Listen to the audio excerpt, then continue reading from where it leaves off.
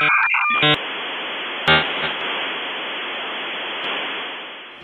country has ever prospered that failed to put its own interests first.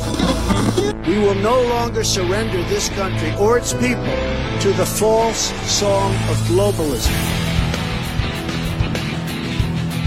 New Right Network presents Right Now, the featured podcast of New Right Network. Mobilizing, countering the left, energizing the right. New Right Network, home of the New Right movement. I'm Garrett Smith with New Right Network, and I'm here with my friend Clarence Henderson. We are in Greensboro, North Carolina. As you can see here, we have the February 1 statue, which was dedicated to the Greensboro sit-ins, which occurred in 1960. And Clarence here participated in the Greensboro sit-ins. If you look at that famous picture of the second day, Clarence is the furthest one on the right looking back at the camera. So I'm going to let him talk for a little bit about that experience. And he's also with the Frederick Douglass Foundation of North Carolina. And I want to talk to you a little bit about that as well. So Clarence, thank you for being here. Oh, you're quite welcome. Today. And so your experience with this, can you give me a little bit of information about what February 1 was and tell the audience a little bit about what exactly happened there on the first and the second day? Sure. The young man right here, Ezell Blair, who's changed his name to Jabril Gazam, he and I started out in the first grade together. Okay. And he participated in the first day. They stayed on campus. Right.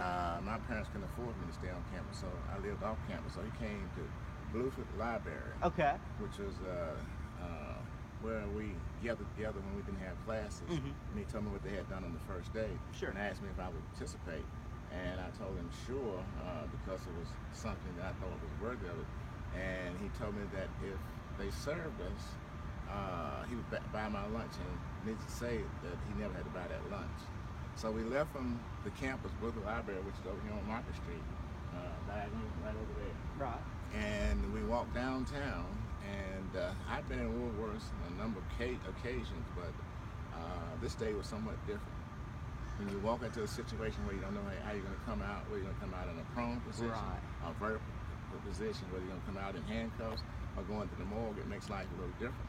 So we walked in, and as soon as we sat down, you could almost feel the tension of the occasion that was occurring. Now, for historical purposes, there were two places that were unusual in Woolworths. And those two places were, one was downstairs, where you had two bathrooms, one saying color and one saying white. And then you had two water fountains, one saying color and one saying white. And when I was a kid growing up, my mother and I used to go in there, and I used to see the water coming out of the fountain, and I wondered what the difference was, because they both looked the same. Right. And when you went upstairs, everything was the same. You got the same service every place except when you went to the lunch counter, which is over to the right, on the right-hand side. And we could purchase food, but we had to purchase it to go. We paid the same price. And so the whole movement was to be nonviolent. It was to show America what was going on as far as segregation is concerned. So we actually put Jim Crow on trial. And after 176 days or so, he was found guilty. What happened was that I never ate at the lunch counter. Actually, when spring break came about, A&T students were going home.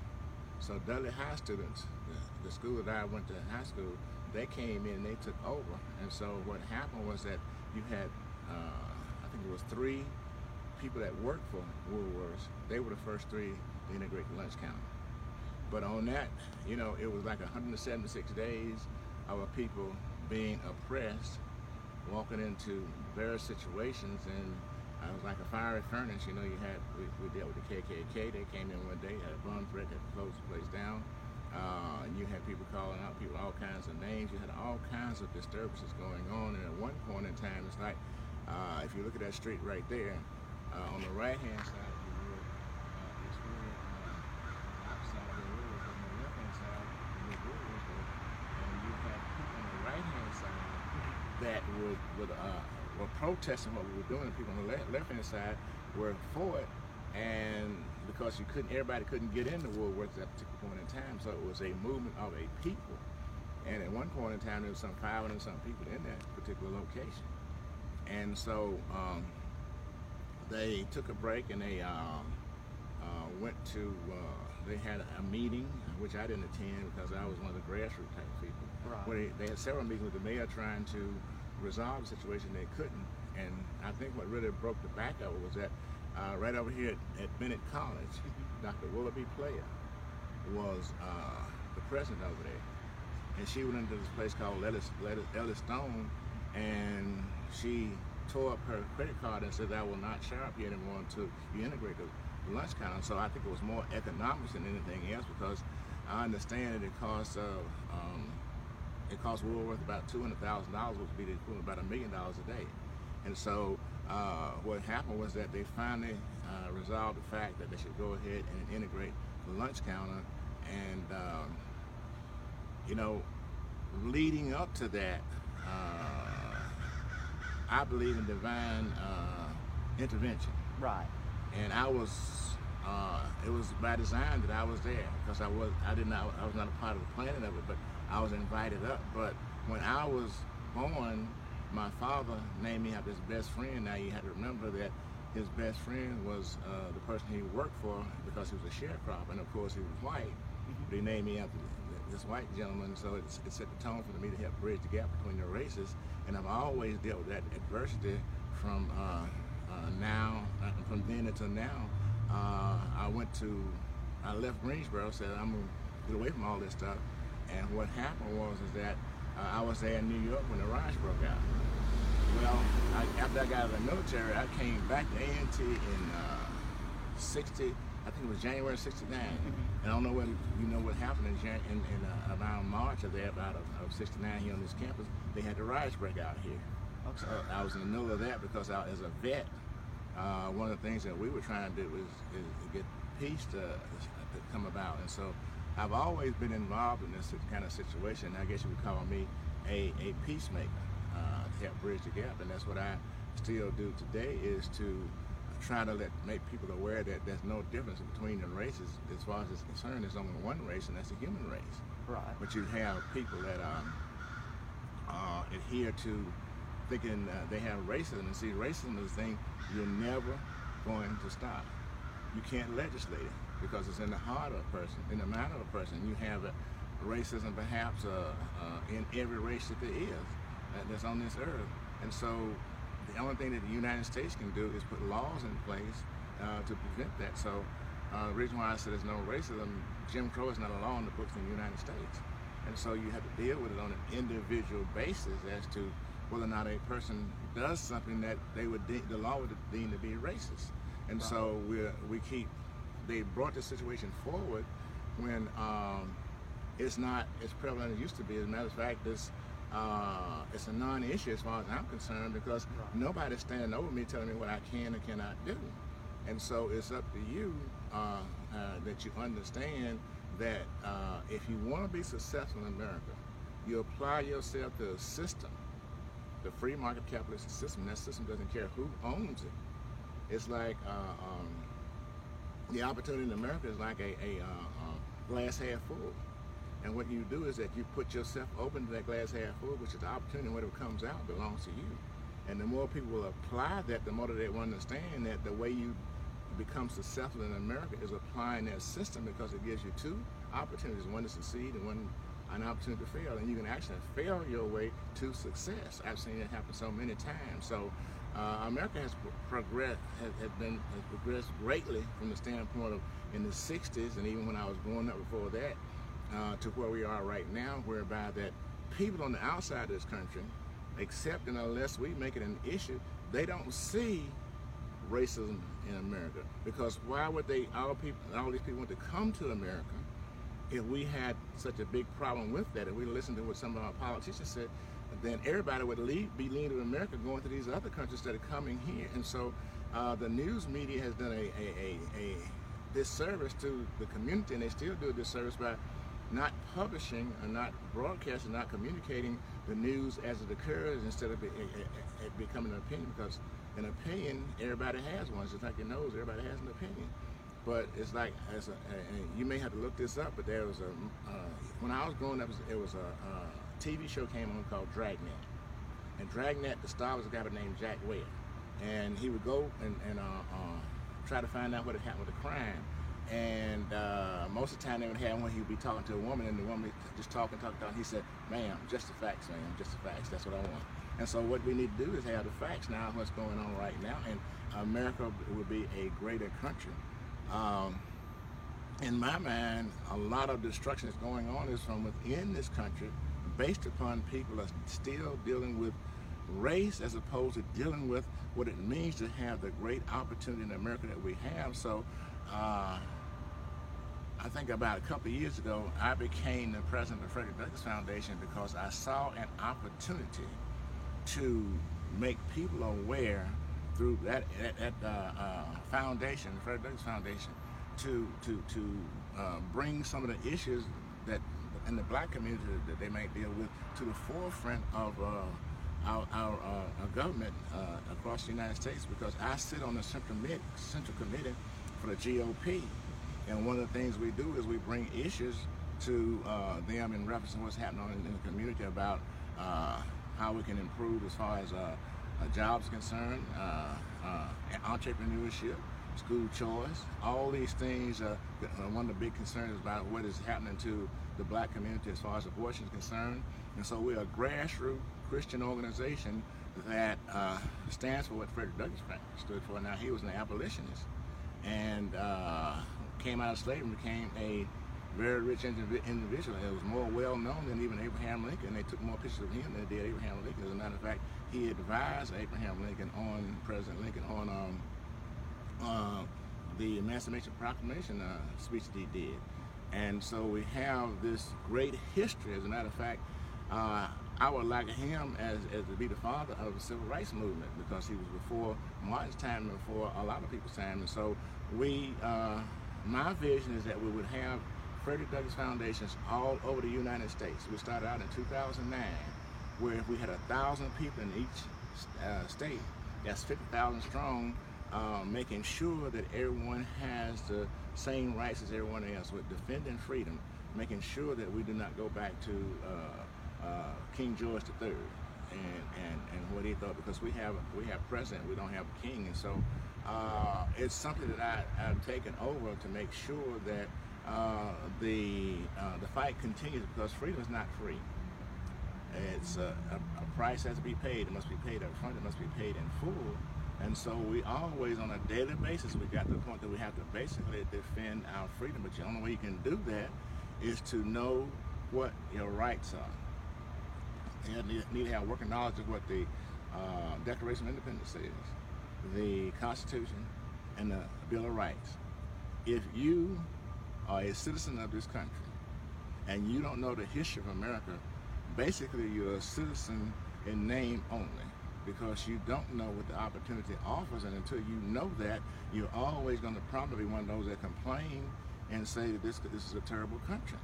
But this country is known across the world for what it has done and how we have operated according to mankind. So we see this great progress that the story needs to be told. And so I go across America continuously telling the story. And now, before I became the president of the Frederick Douglass Foundation, I was the chairman for the Martin Luther King Commission for the state of North Carolina, appointed by Governor McCrory, who I'd never met until after this occurred. So I've always been pushed to the forefront of doing these kind of things. You know, my belief as a Christian is that everybody has an assignment while they're here on this earth, and mine just happened to be one to be at the forefront, to stand up for for mankind. So the bottom line is that what kind of history will any of us have? What kind of legacy will we leave? As it says in Braveheart, every man dies, but not every man lives. And so when a person becomes sick and tired of their situation, then the question is, what will you do about it? Will you do something to change it, or will you just be like, sit on the sideline like a thinker and think about what's going on as opposed to opposing? Because see, the lives of great men remind us that we can make our lives sublime, and departing leave behind us footprints in the sands of time. And I always ask people, where are your footprints? Are you like a walking shadow, a pool player that walks and stretches out upon the stage and then is heard no more? Because to me, the greatest sentence in either one of those Charters of Freedom, the Declaration of Independence, the Constitution, the Bill of Rights, that second sentence which says, we hold these truths to be self-evident, that all men are created equal, that they have been endowed by their Creator with certain unalienable rights, and among these are life, liberty, and the pursuit of happiness. So that means no man, no woman, no entity has a right to take away those God-given rights. And so we need to understand that the Constitution does not give us rights, it recognizes our rights. And so when we begin to see that, then we begin to understand how great this country is, even with all of the faults it had, because slavery was terrible. But we came up out of slavery, which proved that America was changing. We came up out of Jim Crow, which proved that change. So now, instead of us getting buried in history, you have to look back to make sure you don't make the same mistake again. What you did right, that you continue to do it. But you have to realize and reckon the fact that we are here on this earth today have a chance to make a difference in one way or the other. Right. Well, it's very, very good and very insightful. And you know, Frederick Douglass is one of my personal role models, honestly. He's one of my favorite historical heroes. If you don't mind me asking, is he your historical role model if you had to pick one? I would have to pick one, yeah. He would be my historical role model because of the great things he did. And, you know, adversity can be great if you understand it, because it will cause you to stand up if you have the courage to do that. Now, my real hero was my father. My father only had a third grade education, and when he left the cotton fields in South Carolina, I was about 3 or 4 years of age, he came to this city right here, Greensboro, and he never worked for anybody but himself. Now, how did he do that? He had a gift that God had given him. He was a great mechanic, and during that time, before you had all the bells and whistles and all this technology you have on the car, if you heard it run, he could repair it, he could fix it. Wow. So he had his own garage. And sometimes it may be just one stall that he'd be renting out to somebody. And a lot of the car dealerships in Greensboro used to be downtown on Elm Street, where in that area there about where Woolworths is. And I used to see the dealerships bring cars to him that their guys couldn't repair, that had the piece of tape on the wall. And so I've seen him actually tear a motor down and put it back together just by he was great with his hands, and so he understood that. And I used to go around with him sometimes, and he'd go pick up parts, and he used to always look inside of the box at the part. Now, my dad was not very talkative, and one day this guy brought him the box of parts, and he pulled it out. My dad said, "That's the wrong part." He said, "Well, no, it isn't, because it says on the box it has the right number." He says, "Go back and get another box." And he did, and he pulled it out, and he said, "That's the right part." So it proved to me that if you have the knowledge and wisdom, you can do basically anything that you desire to do within certain limits. And so for me, he was my hero. But here's one of the things that happened. We didn't discuss politics in our house. So I dropped out of A&T, went to New York. That's a whole nother story. I got drafted and went in the military and spent the last 16 months of my military service in Fort Brooke, Alabama, when George Wallace was the governor down there. So that'll take you to a story about itself. But anyway, I came back here and went to A&T and got my degree in business administration. So right after that, my dad and I were sitting at the kitchen table, and I started espousing and talking about the Democratic Party, because I was a Democrat, and I was a Democrat all the way up to actually George Bush II. And what he said to me, I said, the Democratic Party this, and the Democratic Party that. My dad sat there very calmly and looked me straight in the eye. He said, "Son, you don't know your history."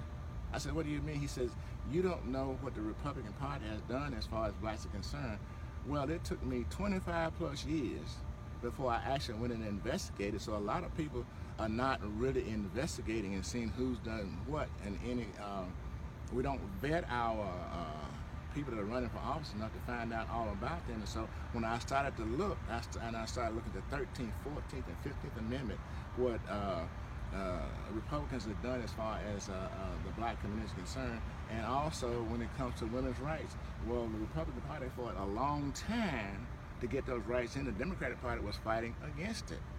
And so we have the Democratic Party starting in 1964 when Lyndon Baines Johnson signed that civil rights movement, and his strategy was, he says, I'll have them voting, Democrat for the next 200 years, and he used the N-word to say that, and it looks like it's on the way of becoming true, because when you got 90+% of the people voting on one side of the aisle, the Democratic Party, they're taken for granted, and they do basically anything they want to with them. So I want to make people aware of what both parties stand for, to see which side you want to vote for, because you can vote for any side you choose, but are they actually representing you? And so that's what I'm doing now, is fighting for the cause of the common man out here, to make sure that everybody gets the same opportunity that America offers.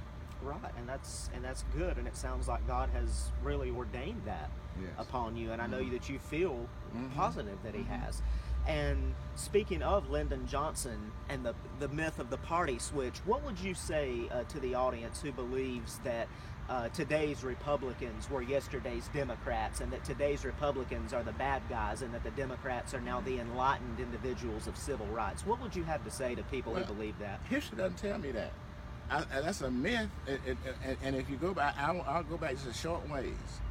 When John Kennedy was president of the United States, he wrote this book. I don't know whether he was president at that time or he was senator. He wrote this book called Profiles of Courage. And a lot of people admire him, and he did a lot of great things, but that the subject matter was of the courage of the white senators of the South who were segregationists. So it was his brother that actually pushed him to do something about what was going on back during that time when the civil rights movement was at the peak. And so what you have is a Democratic Party that has painted over and covered over who they really are. They've always been for segregation and for oppression for a certain group of people, because actually the Republican Party through Abraham Lincoln was started out as the Freedom Party, which was a part of it was to make sure that all of mankind had the same, was recognized for having the same rights. So if you go back to that very issue alone, and then when Lincoln was shot and Jackson took over, then he went right back to what they were doing before. So all those laws were erased. As a matter of fact, one point in time, we had quite a few blacks that were held as Congress and senators in these United States that were Republicans. And either they were run out of town or they were killed, and the white Republicans that were favored them, they did the same thing to them. So when we go back and look at that in history, there's a book called Redemption. I can't remember the name of the guy who wrote the book, but he talks about those very things, about how the Democratic Party, who started the KKK, how they use that as leverage to hold blacks down. And so also when we start talking about the Second Amendment, that was one of the ways that blacks were able to defend themselves, because they were able to have weapons. Now they're trying to take weapons away from people that are not doing anything illegal, and so that should not be. Right. And you know, like you said, when Andrew Johnson took over the presidency, right after Lincoln's assassination, you know, Reconstruction, a lot of people feel that Reconstruction in the South would have went so much better than it did if Lincoln would not have been assassinated. And that's one reason why he was assassinated. And when Johnson took over, it, correct me if I'm wrong, it caused the Klan to gain a lot of power in the South. A lot of white supremacist Democrats became, you know, back in power, and you know, and you saw that up until at least the 1960s, you know, and George Wallace, you mentioned Wallace a little bit ago. Do you remember when George Wallace stood at the schoolhouse door and said what was his famous saying? I can't remember what his famous saying was. It was segregation. Oh, now segregation forever. Yeah. Right. Segregation then, that's segregation forever. Now, the irony of it is that when I was at Fort Rooker, they had these little cards about the size of a business card, and they were passing them around. I don't know how some of the guys got a hold of them, and the card said, "Vote for George Wallace, not for Lyndon Baines Johnson, that end lover." Really? That's the kind of things that I dealt with when I was there. Now, when I was there, also, we go downtown, and we used to go down to the club, and if people got rowdy, and you know, the club was in the black neighborhood, what they would do is that you had two policemen out there on foot. They would hold you until the cops and the white cops in the car would come by and pick them up. So we've always had these challenges, but if you look at history, you see how we have progressed, because my middle brother, not my middle brother, my oldest brother was a policeman here in the state, in Greensboro for between 17 and 19 years, and he dotted every I and crossed every T. So when they talk about, they want to label policemen as being prejudiced or racist, oppressing people, you can look at any organization, any professional organization, you find the good, the bad, and the ugly.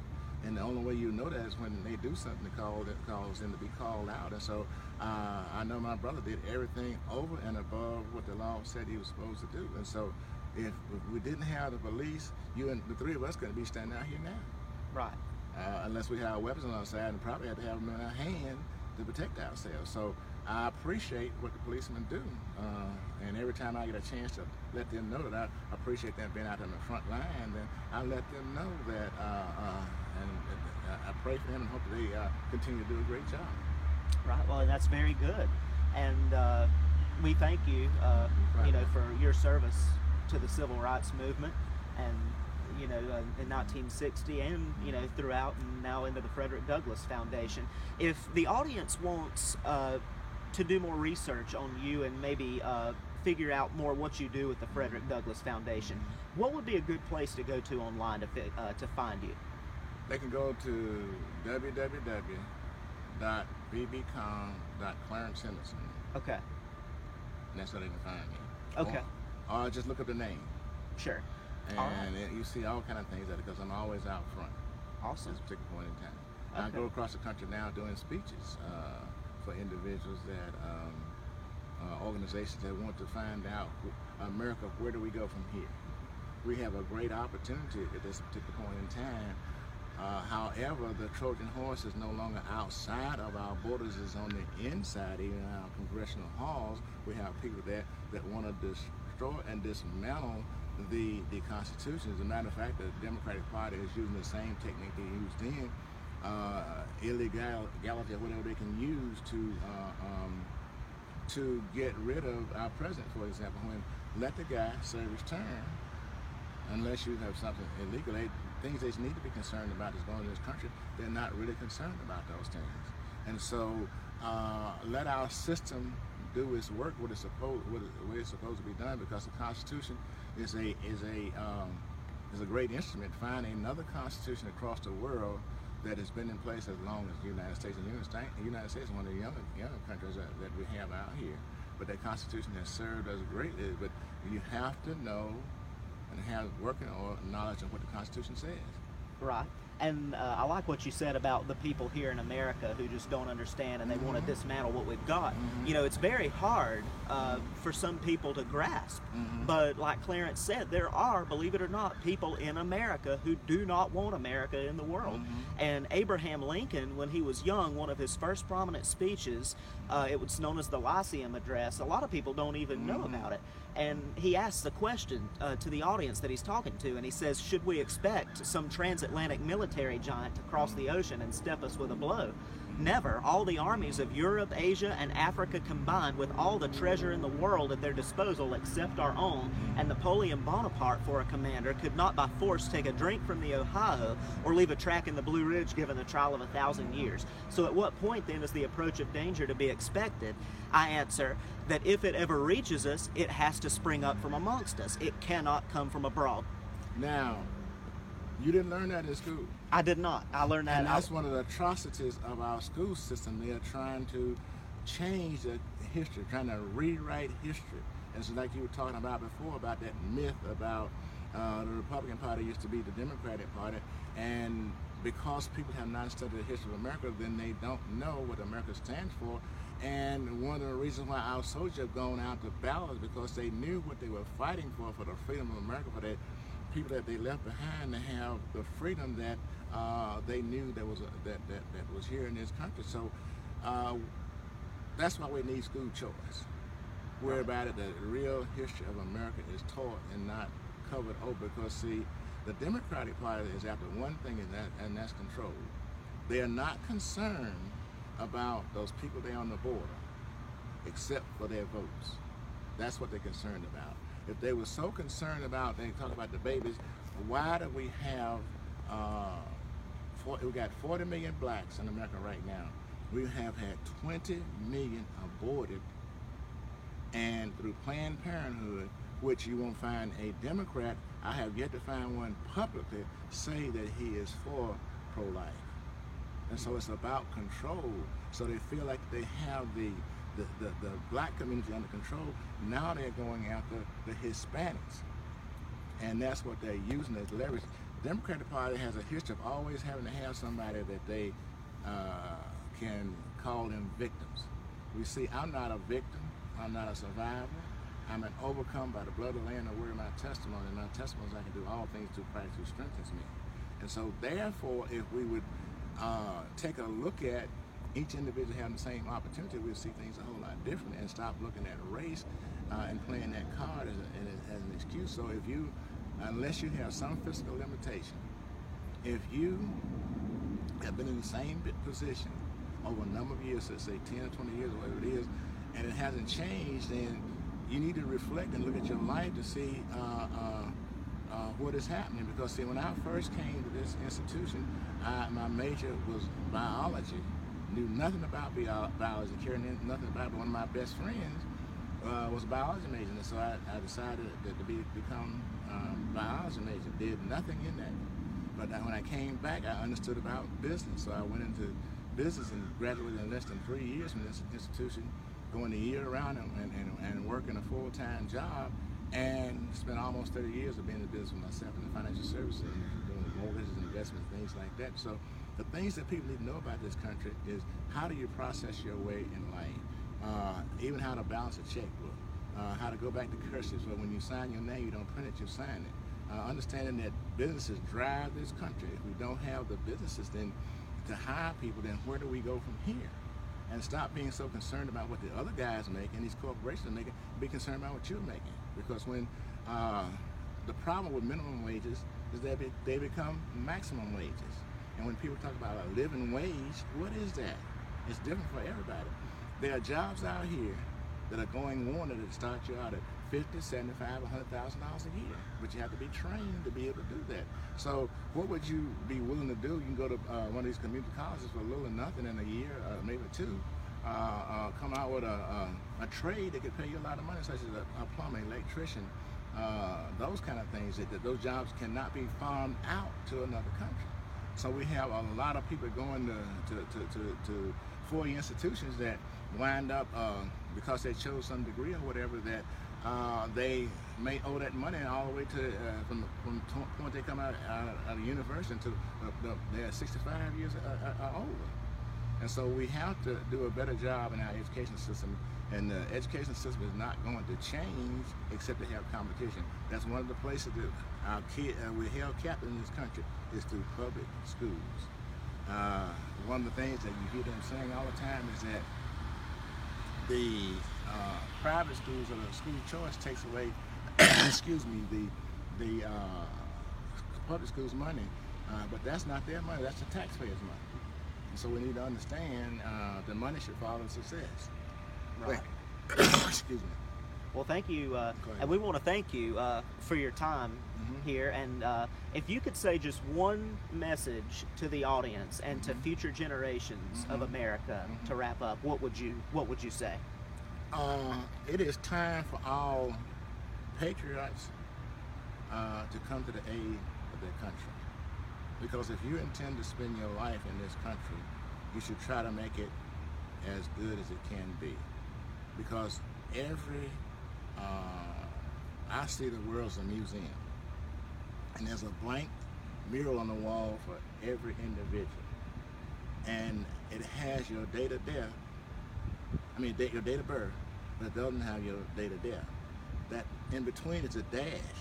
And what you put in that dash is what counts as to whether you leave this country better, this world a better place when you leave, or a worse place. And so we have this one opportunity. Life goes around only one time, and the question is, when it's all said and done, what will they paint? What will they say on your tombstone? In the Bible, it says Methuselah lived longer than anybody else, but I don't see anything he did. So it's not how long you live, it's what you do. And see, we all have defining moments. Those are not unusual. Moments, those moments don't define you. It's what you do in those moments. That's what defines you, because every person is called out at some point in time to do something to make a difference, even if it's just to be a witness. And so what will you do? So in America, what we have is that far too many people have cut their teeth on the they've cut their teeth on the pleasure of freedom, but they have not cut their teeth on the true bit of courage that's required for freedom's sake. So for those that do not understand what is required for freedom's sake, they need to find out what people like myself did to carry them over to where we are right now, where you and I can stand here black and white and have a conversation with each other and it not be anything unusual. And that's the way America is.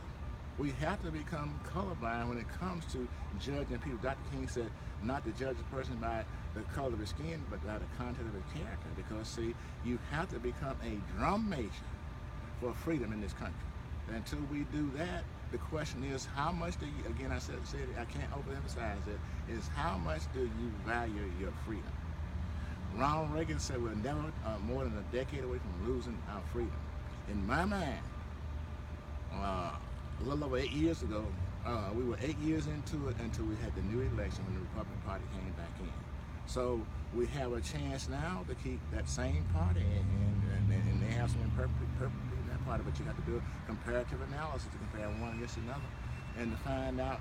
For example, I've done invocations for president on 5 or 6 different occasions.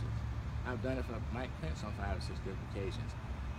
I challenge anybody to find a law that the president has put in place as racist. That's how you determine it. It's about policies, not about the person, but the policies they put in place, because they're there to serve the people, to make sure that the people all have the same opportunities. It's about we the people and not they the government. And the government works for us and not the opposite way. But if you hear the average politician, they'll talk like that we work for them. And so we got 535 people telling over 320 million people what they should or should not do. So everybody has to take an active part in the PTA, the local government, the council, city council, what do you